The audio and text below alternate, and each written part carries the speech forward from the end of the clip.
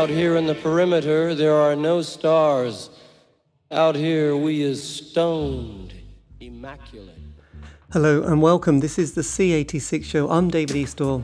As you know, we love a special guest. This week it's going to be the turn of the singer-songwriter Keely Moss, all the way from Dublin, who now just goes as Keely. And she's brought out various singles and albums, currently now on the label which is Dimple Disc Records, and has recently brought out two singles, Shadow on the Hills and also Where the Monster Lives.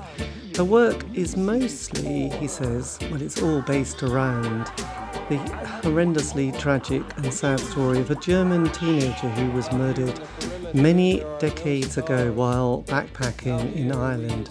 And so she's also put together a website which is called the Keely Chronicles, which also documents a lot of this story and her sort of inspiration for her work. So it's an incredible, yes, she's an amazing singer-songwriter and artist. So this is it. The quality at the beginning isn't that great, but luckily she's moves around the room a few times and it's better.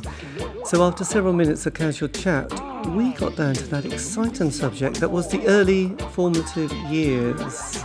Keely, it's over to you.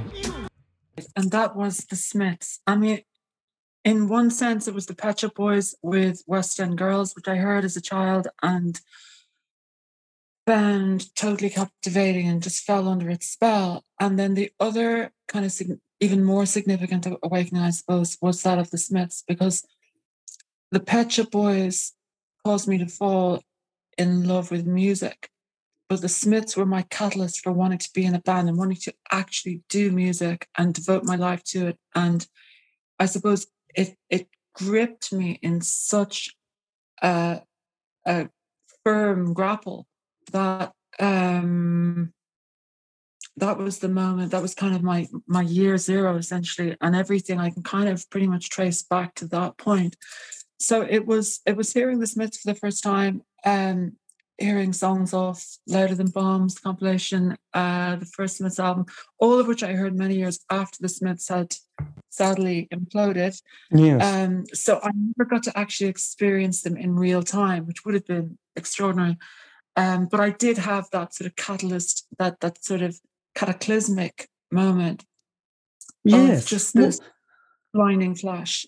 What's it like? Because when I sort of was getting to, music, I didn't have to go back that far to sort of, basically, in a simplistic way, to start at the beginning, which was like basically 63 with the Beatles and the Stones. Obviously, there was kind of blues and jazz and everything before that, and Elvis and Little Richard and Eddie Cochran. But that, I didn't really have to go back that far. What's it like, for latter, younger people? I know that sounds so patronizing, but, sort of realizing there's all these different decades and all these different seasons. Because I think, wow, that's a lot to sort of pick through, isn't it? I mean, how do you navigate kind of going, sort of looking back at this sort of beginning of pop and rock, and then there's, all the other genres as well, which were there before pop and rock? Yes, that's a good question. I mean, I suppose in my case, it was all the harder because I didn't have a guiding hand in terms of, I didn't have, usually in a family, there's a cool uncle or a cool brother or a cool sister or father or someone like that who has their finger on the pop pulse, or someone who just has that nous to be able to show you the way and steer you maybe in the right direction. I didn't have that.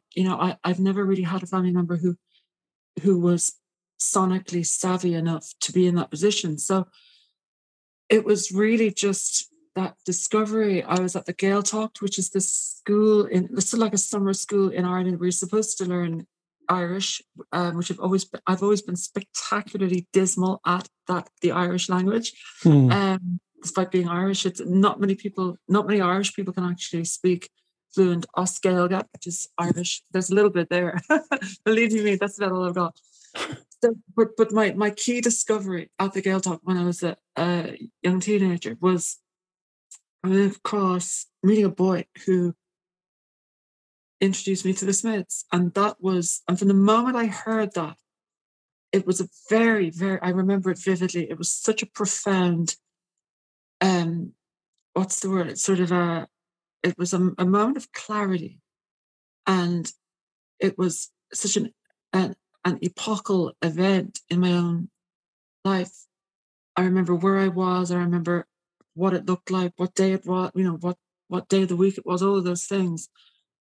And it was like I could suddenly pinpoint what I wanted in life. Very, very sudden. It was like, it's that thing there, that Yes. sound, that guitar, that collision of verbals, vocals, lyrics, melody, ethos, everything that kind of came with it.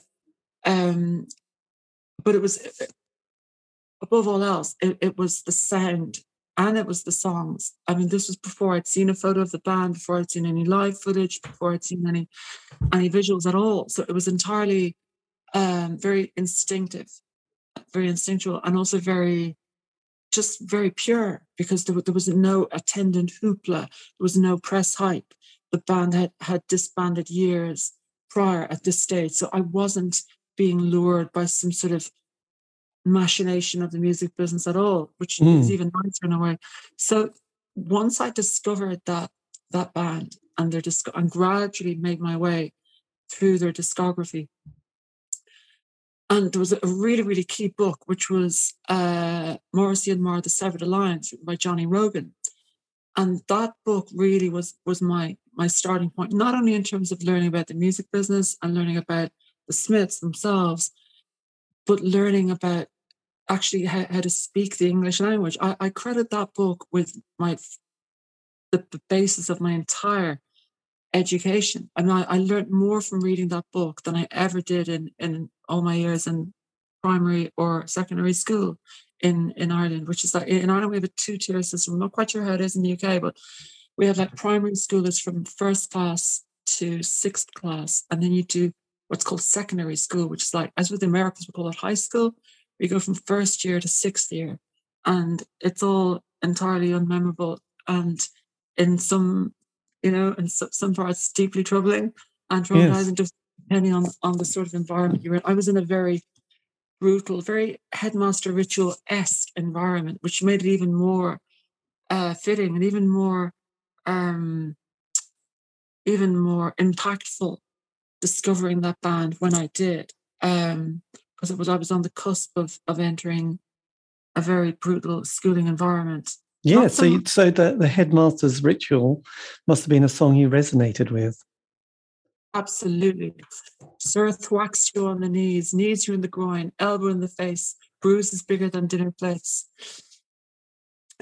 All of those lines resonated. And I suppose as well, because probably like a lot of people who would have discovered the Smiths, I was a very singular, lone, kind of a lonesome character, in that I was on my own. I'd moved so frequently by that stage. I'd moved 15 times by the time I was 14. So I'd never been able to stay long enough anywhere to make a group of friends and for that to continue. And even so, you can go, what I found was that you can be in school and you can just about ingratiate yourself and make yourself,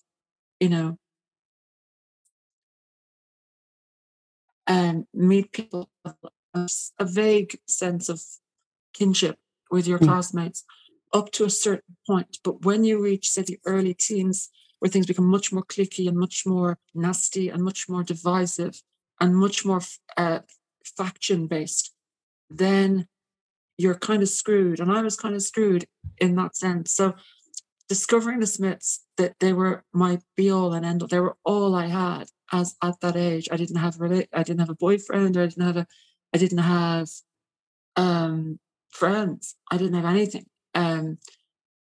I just had but I had somewhere to live, which at the time when you're a kid, you take that stuff for granted. I don't take stuff for granted now, but that band was my world. And just getting back to your original point, and in terms of how you navigate your way through all of the prior decades, to me it was so thrilling, because I had no idea that there was an independent culture, that there was this vast vortex of not only music but and a different mindset, a different ethos, a different value system other than that of the mainstream. And it was completely alien to me until I found the Smiths. And then I realized beneath the sheen of the overground, to quote Susie and the Banshees from the screen, there was just this seething cesspool of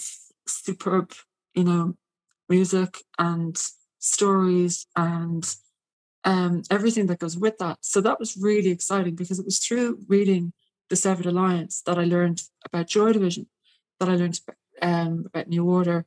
And around the time I'd started to kind of, other bands had started to crop up on my radar, like The Cure.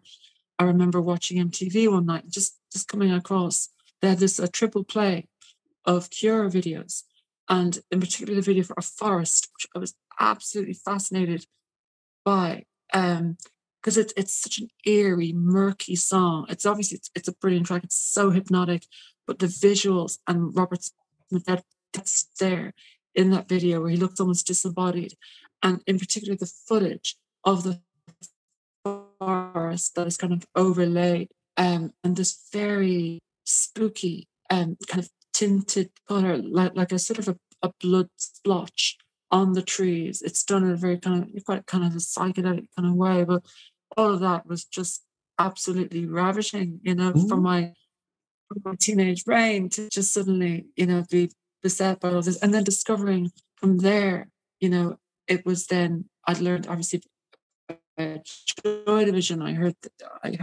Then I bought The Enemy because the Smiths were on the cover, and through that I found Joy Division. I had asked for a video called Your Story, which was this documentary about New Order. That was how I really discovered Joy Division and fell in love with them. So it was like peeling back the layers of an onion, and with every layer I would another pathway, another doorway. So I was through Joy Division, I found the Buzzcocks, I found the Sex Pistols. It's just the amazing way that you can go on a treasure trove trawl, and come across all of this buried treasure. Yes, I mean, and there's a lot of it, isn't there? I mean, let's face it. It's yes, yes. You've just got the delights. So, when did you sort of discover your voice and sort of pick up a guitar and start thinking you were going to be more than just a sort of a fan like myself, but actually, making music and singing and being on stage with people like the Darling Buds in October? Good question. Yeah, what happened was it was a very short hop to go from being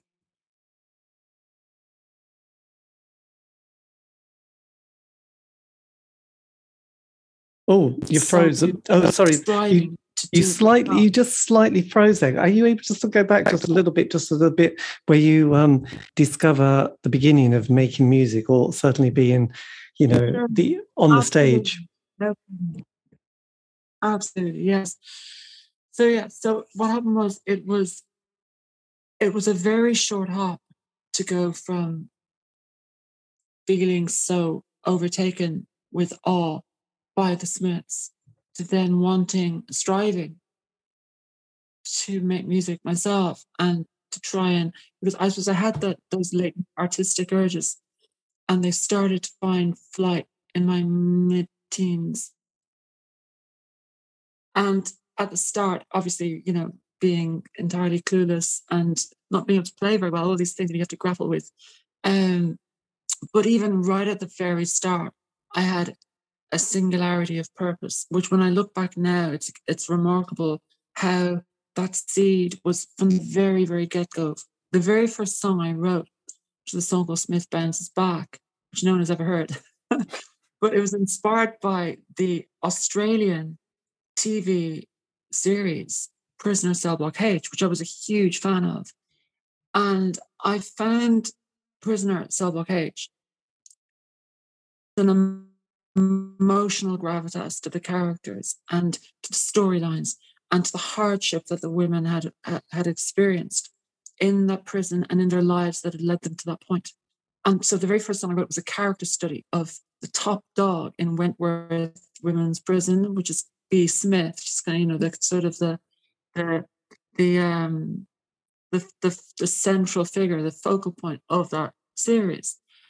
And when I look at it now, what I've ended up going on to do and base all of my art around, I think it's very interesting that from the very first song I wrote, I had no interest in writing about myself. I was writing a character study of someone else, and I'm singing through them, and in a sense, letting that character sing through me. I didn't know that. I mean, I didn't sit down and plan this out. It was just it's what occurred to me to want to write about the very first song. Mm. And then when I look all these years later with what I do, I'm being a concept artist, and all of my songs, all of the material is written about one person, one theme, one thing. And I don't write about myself, which is very unusual. Other songwriters particularly seem to have this, it never seems to occur to them that there's another way, that there is another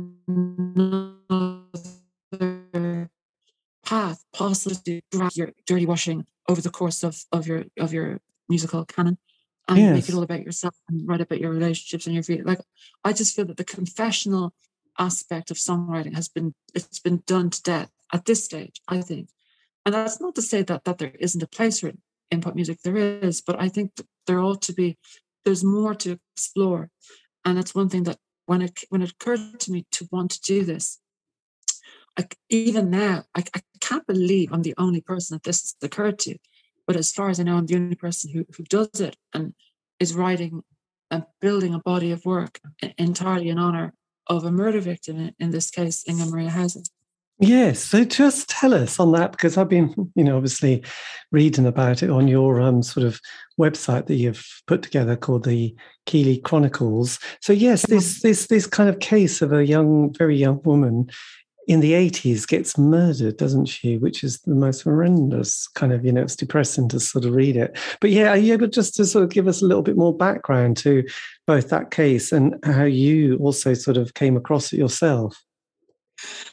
Sure. Well, what happened was I had always had a very strong interest in true crime, right back to when I was a young child. I remember being the age of 10 and buying a sort of a magazine called Murder Casebook.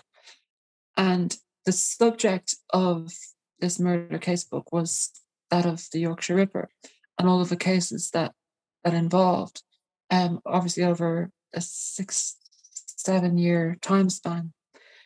Now, there can't have been too many 10-year, and I've never met another 10-year-old who would choose to read about the Yorkshire Ripper. So clearly, even back then, even at that age, I had, I was being drawn to the deep end, to quote Jean.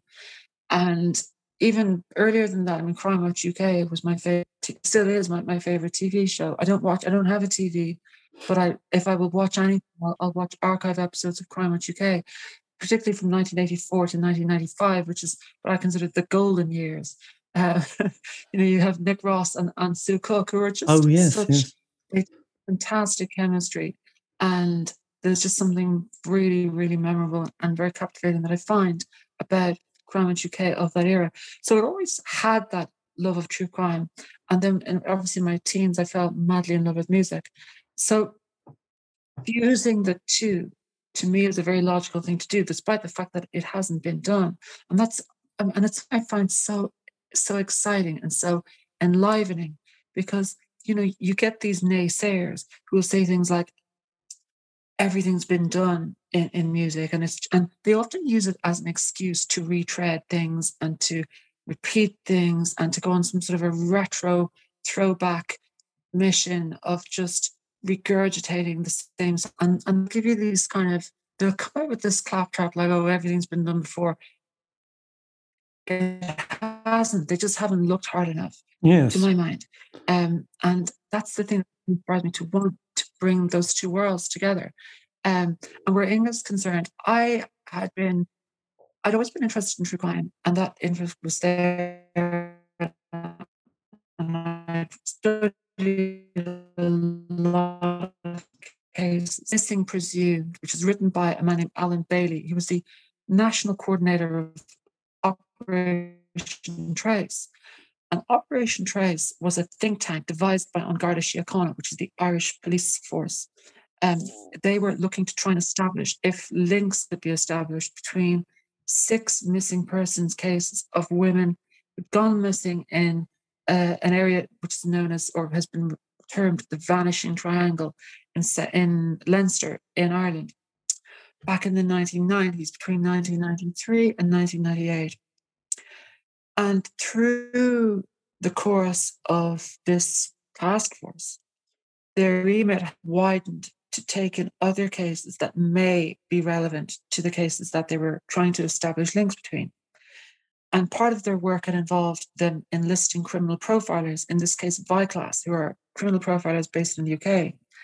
And Viclas had recommended to Mr. Bailey and his team that they look at the case of Inga Maria Hauser. Inga Maria Hauser was a young German student, artist, and musician, aged 18, from Munich, Germany, who'd been murdered in Northern Ireland in very strange, actually unique circumstances back in 1988. Inga was murdered on the night she arrived. It's very odd, the fact that she was murdered getting off a ferry, which is even more unusual. The fact that back in 1988, Inga, her case was the only case of its kind, in that it was the first instance of a sexually motivated murder of a tourist in Northern Ireland ever. What's even more incredible is that to this day, 34 years on, it's still the only instance of a sexually motivated murder of a tourist in Northern Ireland ever. There's no other case. And as Detective Chief Superintendent Raymond Murray of PSNI has gone on record as saying, this case is totally out there on its own. So it was that just captivated me straight away and fascinated me and intrigued me and moved me, the circumstances of Inga's case. When I read about it in this book, now it was only granted, Inga and her story was only granted a short chapter towards the end. It wasn't one of the main cases in the book. And the other cases that took the bulk of the book would be household names in the south of Ireland, people like Annie McCarrick, Jojo Dullard, Deirdre Jacob, Ciara Breen, Fiona Pender, Fiona Sinnott.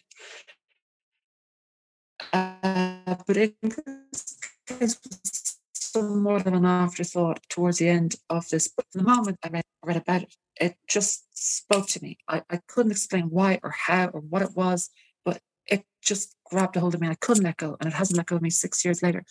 And I couldn't stop thinking about it. And I'd go to bed at night, and it'd be on my mind.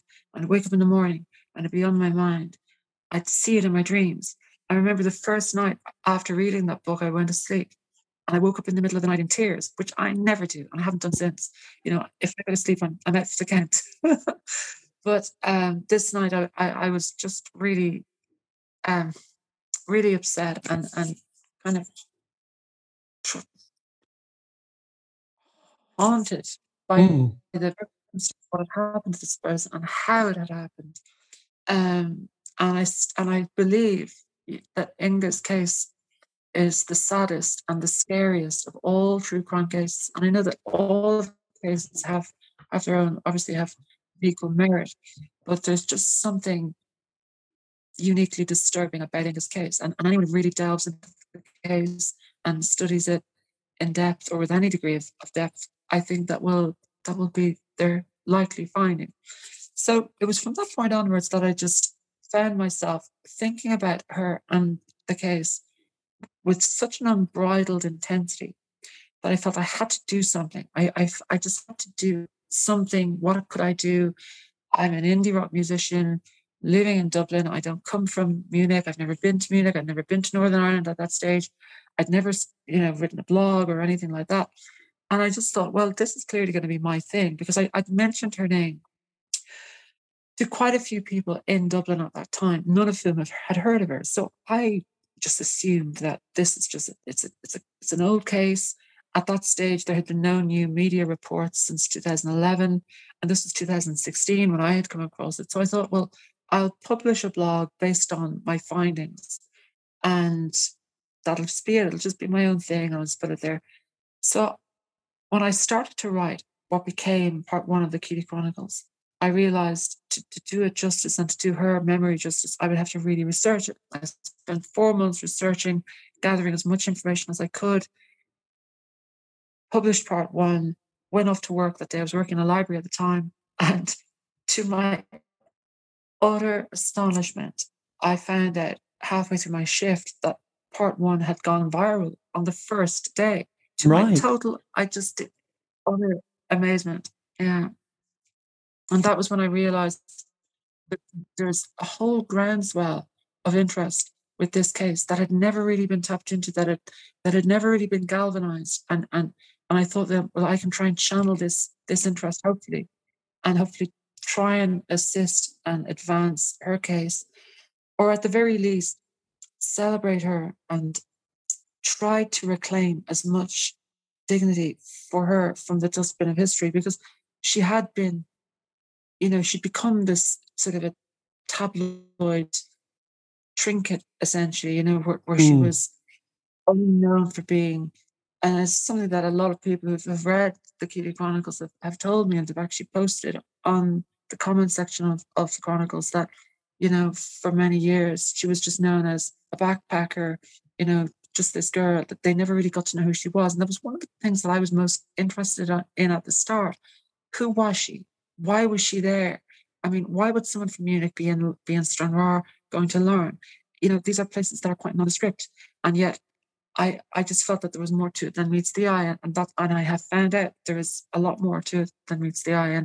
And over the last 6.5 years, I've embarked on this mission, this obsessive journey to try and discover as much as possible, to try and assist and advance and help the case and Inga's memory as much as possible. And I've grown so emotionally. I suppose I've fallen foul of the ultimate no-no when it comes to investigators or any of those in an investigative position, which is to not become emotionally involved in the case. I became so emotionally involved that she became my life. But in a way, however painful and harrowing that has been, to live on a day-to-day basis and on a nightly basis to the degree that I have been involved and all of the various facets of the case and of my work and activism involving it, I feel, she has become such a part of my life that I can't imagine living without her, even though I've never met her. It's a very strange thing. I'm still trying to figure out exactly what are the underlying factors for this. Yes, obviously the kind of, in a weird way, it sort of serves a purpose as well as gives you sort of focus and sort of like a channel for your creative songwriting. I mean, just curious, on the single that's come out, which is titled Shadow on the Hills, the picture, because I thought, oh, is that going to be you? But it's not, is it? Is that a picture of her or just another? Who is it actually? On the front cover or on the front cover, it's that's me. It's you. There you go. With quite a different. I couldn't quite. I was thinking, oh right. Anyway, right. Okay, that's cleared that up. So yes. So obviously, coming slightly.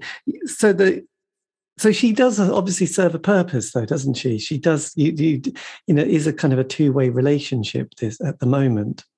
It is, yes. And actually that particular artwork, the cover of Shadow on the Hills that you were referring to there's a very particular reason why I chose that image to be the front cover. It wasn't just because I thought it was, a nice visual or something. That photo was taken in Clough-Mills in County Antrim, which is one of the key locations in relation to Inga's case. And it was taken on the 6th of April 2018, which was the 30th anniversary of Inga's murder. So I was driving or was being driven through the heartland of Inga's case. And very much, Inga to me is the shadow on those hills. And so I thought it was a very fitting image. But yeah, there is a strange, and it's, I think it's a really intriguing thing. This sort of relationship of sorts, which is, it's an oddly one-sided one, because here I am, I'm with that song, I'm communicating directly with someone who is dead, someone who I never got to meet, but someone who I feel a connection with and a kinship with. I can't quite explain, but I feel it, so it's obviously there. And she's still the only person that I want to write about. And her story, if I can try and give her a voice through my songwriting and through the music that we create in the studio and as a live band, then it's something. It's a measure Yes, of absolutely. I mean, tragically, her parents have both died, but she's got other family. Do you sort of feel that with the sort of input and energy and focus you're doing, do you feel like you might help, solve the mystery? Do you, and sort of have some form of closure? Do you think if no one ever is found and there's never a conclusion, do you feel like your life will always be kind of slightly like, God, I haven't had that kind of feeling of completion? Not so much for me, more so that's, I suppose, for Inga, because the thing about it is, I've always seen from the get-go, I've always seen Inga's case really representing two strands. On the one hand, there's the investigative side of things, and Inga's case has never been solved definitively, and there's never anyone who has ever been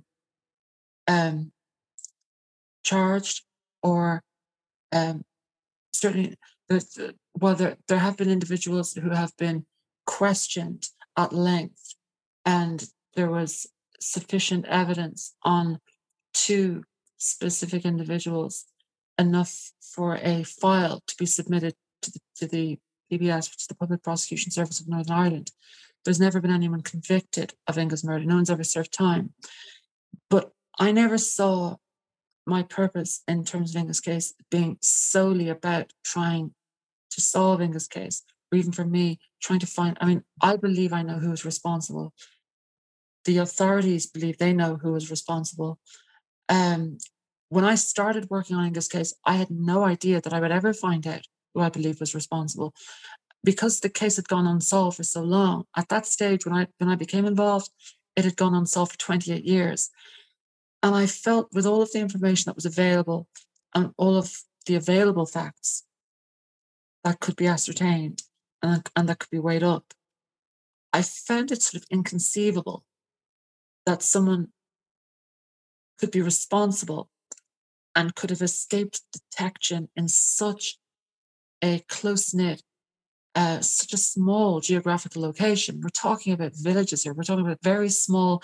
Northern Ireland is really a very small region. Approximately 1 million people, and all of the evidence that had been poured over and that had led geographical profilers and behavioural profilers to reach firm conclusions were that Inga's killer was someone local to the area, someone who knew Ballypatrick Forest Park well, someone who would have been very familiar with the layout of Ballypatrick Forest. Where Inga's remains were left was not somewhere where someone who didn't have a close connection to the area would even be aware of. It was the westernmost point of a very large but obscure forest, Ballypatrick Forest. It's the northernmost forest on the island of Ireland, and the part where Inga was left in was the westernmost part. So it's the hardest, the least accessible part of that forest. So someone with real know-how, real awareness of that forest and of where they could leave Inga and her remains without being disturbed, or without them being liable to be detected. Having said that, some very strange details with regards to how Inga was left, and it is very strange. Some of the circumstances of how Inga was found and the decisions that Inga's killers made when they left her and how they left her. That's another story. It would take me a very long time to kind of go into. But I suppose where I looked at it from was like, I was fascinated by her. I was fascinated by the circumstances of the case. I was so deeply moved about what had happened to her, and my heart went out to this person who never got to live her life. Her whole adult life had been erased before it even had the chance to begin. And I found the bittersweet qualities of her having had this week of wonder and awe and joy, the best week of her life, which is what the week prior to her arriving in Larne had been. She was, from all of her postcards back home and from her diary entries, we know she was ecstatic. She was having the time of her life. And then for that to swivel so suddenly, so abruptly, so violently, so cruelly into the worst experience of anyone's life, I just such a really hauntingly bittersweet scenario. And I suppose where I came to it was that if I could try and do something for her mum, who at the time I wasn't aware that her mum was in really ill health. This was because I started working on Inga's case in 2016, and Inga's mum had actually suffered a stroke, which led to a heavy dementia in 2014. I wasn't aware of that; it wasn't public knowledge. And Inga's mum obviously would subsequently then pass away. Before I ever had the chance to reach her, I wrote to her a number of times, and the letters that I'd written to her, which I told her about the chronicles and the upsurge of interest in Inga's case, they had been passed on to Inga's nephew, who was Inga's mum's grandchild, which is Victor Ebel. And we subsequently became friends, and he got in touch with me that way. But I wasn't aware for the first 2 years I was working on Inga's case that Inga's mum wasn't in a position to be conscious, to be cognizant of anything. And I'd read that she had said back in 1989, the only time when Inga's mum had actually travelled to Northern Ireland, which was March, I think it was March 4th, 1989. She'd come over in advance of publicity to mark the 1-year anniversary of Inga's murder, which of course had occurred in April 6th, 1988. And through an interpreter, Inga's mum, Alma, had said at the press conference in Maydown that day that I hope the people of Northern Ireland do not forget Inga. And when the chronicles went viral, I felt, well, this is something I can try and tell her, that the people of Northern Ireland haven't forgotten her, because this blog that I've just started has just gone viral, and it's generated all of this, online activity and sharing and all over the world, but particularly in Northern Ireland and Scotland. So I was determined to try and tell her this and let her know, and I wasn't aware that she was already past the point of rescue. She was already in a state where she just had no memory of the past. And it's something that I later discovered is quite commonplace amongst survivors or those who've been bereaved of a loved one through very harrowing circumstances. But for the brain to sort of insulate itself and protect itself, mustn't be beset by something like Alzheimer's or something like dementia, because it will just give their brain peace. And it just adds another layer of misery onto what is already an incredibly sad case. And the day that I received the email from Victor to tell me that Alma had actually suffered the dementia, and that she'd no memory of the past, and that it wasn't possible to communicate with her anymore about Inga, I burst into tears, and I hadn't cried since my granny had passed away back in 2015. So yeah, it's been a real emotional roller coaster, but all of that has gone into the songs, and without ever planning it to, because I didn't know that I would get so emotionally involved in the case. I didn't know that I'd spend 6 years researching it and retracing the steps. I didn't plan any of that. I very much followed my heart with it. But like any songwriter, you write about what you're passionate about, what you're moved about, and all of that, all of those experiences that I've had have gone into the song. So there's so much of me in those songs, even though the songs aren't about me, with the exception of the Glue, which is partly about me and partly about Inga. Yeah. Yes, because you've got I mean, it slightly just broke up, but you've got this release on Dimple Disc Records, which is Yeah. one of the members of the Undertones, which I can't remember which one now, but we get the gist. Which one? Damien O'Neill. God, actually, Damien O'Neill. Damien, that's the one. Which is the sort of the mini EP is called "Drawn to the Flame," and then the single that's come out is called "Shadow on the Hills." On the hills. So yes. So how did you, or how did they discover, or not discover you, but how did you sort of become part of the Dimple Disc stables? Good question, because ultimately Dimple Discs, the roster, sort of consists of, it was started really as a labour of love by Brian, who had formerly worked for, Brian O'Neill, who had formerly worked for Rough Trade during the time of the Smiths and Mute Records, and he'd been the publicist for Nick Cave, Stereolab, and Alex Chilton, and all these various people in the 1980s, 1990s. And when he founded Dimple Discs with Damien from the Undertones, initially it was sort of, as Brian would say, an amiable walk through life, musically. Yes. And would involve a lot of friends and acquaintances that Brian had met, people that I think Brian felt he could trust and who he respected as artists.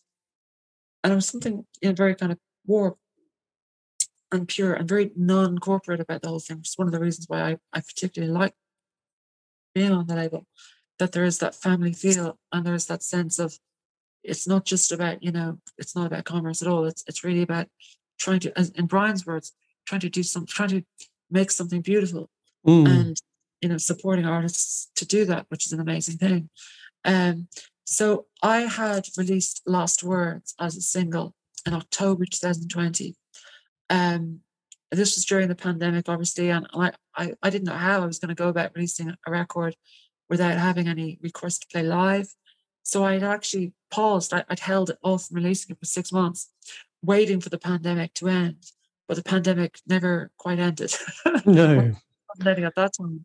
And I released it in October 2020, and it picked up a lot of airplay in Ireland. And the response was such that I then felt emboldened to release a double A-side single, which was The Glitter and the Glue, You Never Made It That Far, in February 2021. And at this stage, I was working as my own label. I was doing all of the PR, I was doing all of the, just, liaising with DJs, doing everything, which I had no experience doing, but I threw myself in at the deep end. And essentially, I acted as my own label, which I subsequently found is the best way to get on a label, is to be your own label. Just do it yourself. And you'll attract people if the quality of your work is good enough and if you're tenacious enough, which I am.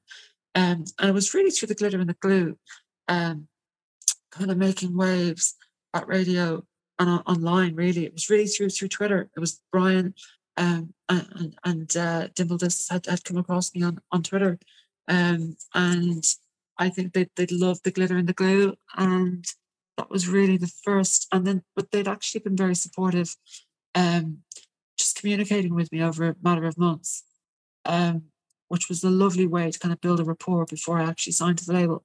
And then I signed to the label in May of 2021, so just a little over a year ago. And the rest, as they say, is history.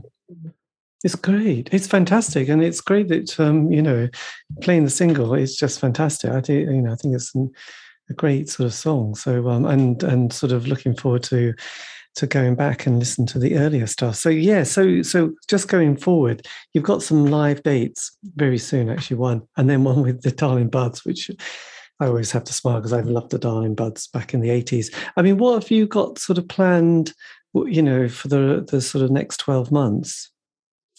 Well, I'm in a state of perpetual recording because myself and my producer, Alan Maguire, we're very much a unit in the studio. And we're just really enthusiastic and driven to create and to, constantly be toiling on songs and developing this sonic story. And it's something that I wanted to do my entire life, to build a discography, because I was a massive music fan, and you can see here from Yes. by the kind of labyrinth of musicology that I have in my flat here. I'm surrounded by 40 murals depicting the artworks of 40 separate bands that I love. And the artwork, I mean, I consider sleeve art, album artwork, the highest art form possible. I mean, give me the cover of Power, Corruption and Lies over the Mona Lisa any day. Give me a Peter Saville over a Renoir. Give me one of the Style Rouge sleeves for Saint Etienne over some sort of Monet. You know what I mean? It's like I'm in love with indie music culture and with all of the elements that make up the beautiful, soulful art that is music, and all of these bands that I cherish. And getting to kind of create my own discography is something that is really a lifelong urge. Yes. So over the next year, basically, there's certain things I'm determined to do.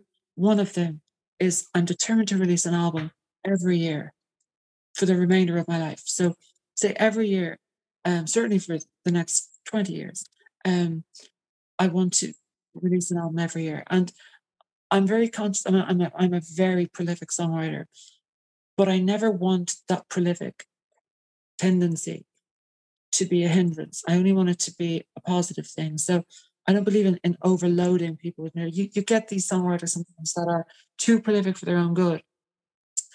And I'm thinking of a couple in particular. Well, I suppose Prince, wasn't it? It's always the one, isn't it?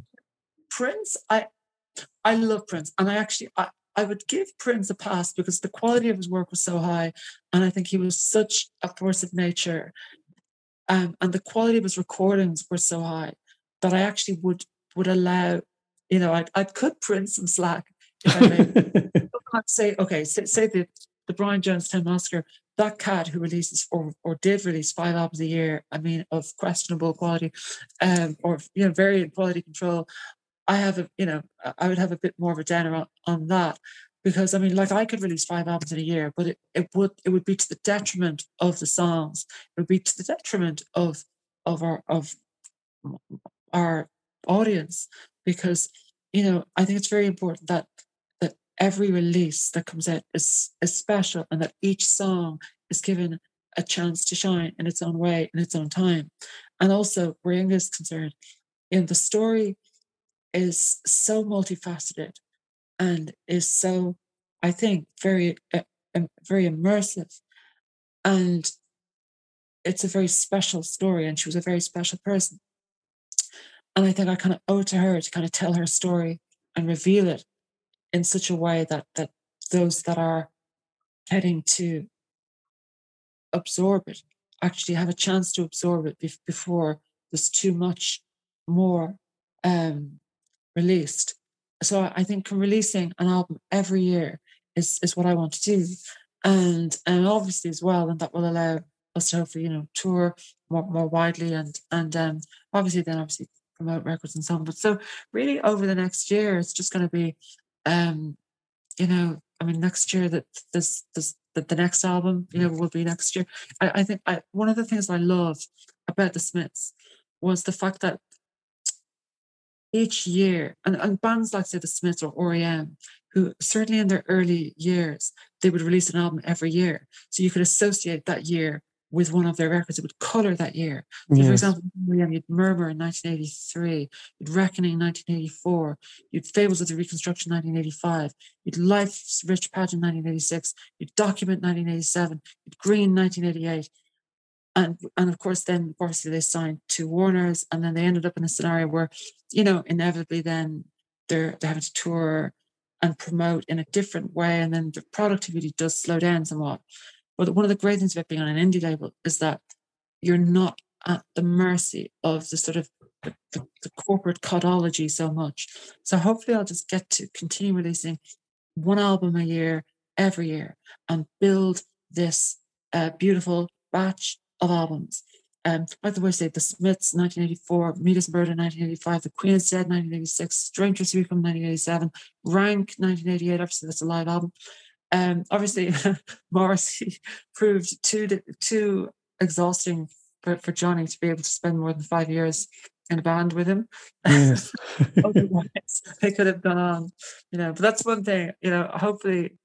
I mean, I've tried to learn from the books. I mean, I've read, I've generally, all my life, only ever read two kinds of books. Books about bands and books on true crime.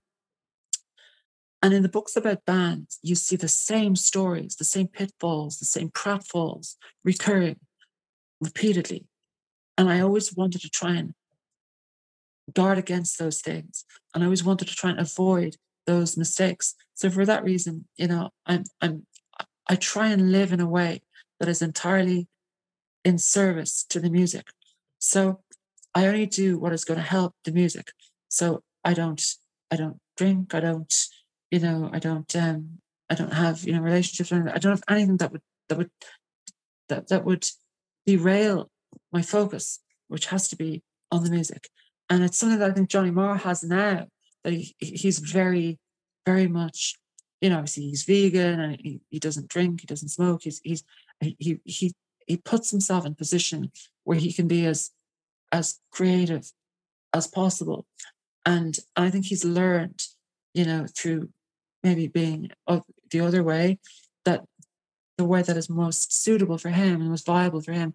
And I feel I kind of don't really need to go through my drug hell to quote, or my booze hell to quote Cheggers, to kind of learn what is the best way to be, because I just know how creative I already am and how creative I've been living as I am, just in a pure way, just not getting involved in anything that would sap my energy or sap my strength or sap my focus or derail me from what I need to do on this earth, which is create this body of work. There you go. This is amazing. Well, look, thank you ever so much. This has been amazing. I'm going to have to go to bed in a bit, actually. but this has been brilliant. And this is great. And I'm so pleased that Ben sorted this out for Nick. That's it, not Ben. But yeah, I mean, if you want, I can always, when I put this together, I can always give you the link and you can always put it on your social media platform sites, which is always good. But look, I've really loved the single, which is fantastic, and yes, looking forward to hearing more. But now that I'm going to have to sort of not have to, but go back and read all your stories about Inga, and yes, feel slightly depressed about it as well. So there you go. But hopefully there'll be. Do you think there'll ever be a closure to it?